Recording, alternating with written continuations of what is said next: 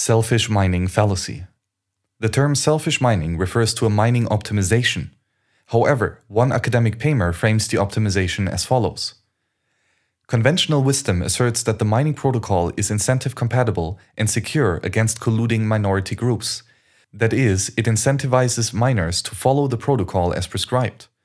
We showed that the Bitcoin mining protocol is not incentive compatible. Itai Eyal and Emin Gün Sirer, majority is not enough. This statement assumes a prescribed Bitcoin mining protocol that precludes withholding, which is a strawman. Bitcoin consensus rules are necessarily silent on the timing of announcement.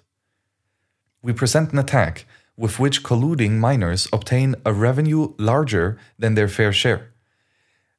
This statement assumes a concept of fair share that is foreign to Bitcoin, another strawman. A miner is rewarded based on blocks that reach maturity, not as a production of actual hash rate. These strawmen are explicitly attributed to conventional wisdom. In other words, the paper uses them to show that the conventional wisdom is incorrect. However, the paper errs in unconditionally declaring that this supposedly unfair violation of the protocol constitutes an attack. This attack can have significant consequences for Bitcoin. Rational miners will prefer to join the selfish miners, and the colluding group will increase in size until it becomes a majority. At this point, the Bitcoin system ceases to be a decentralized currency. This is the source of the fallacy. It is not an attack for conventional wisdom to be incorrect. It is an error in the presumed conventional wisdom. Selfish mining implies that Bitcoin exhibits latency-based pooling pressures, though this is a well-established flaw.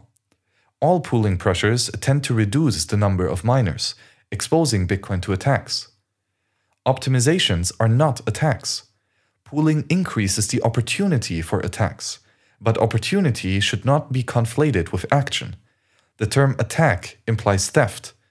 In fact, the Bitcoin white paper uses the term only to describe double spend attempts.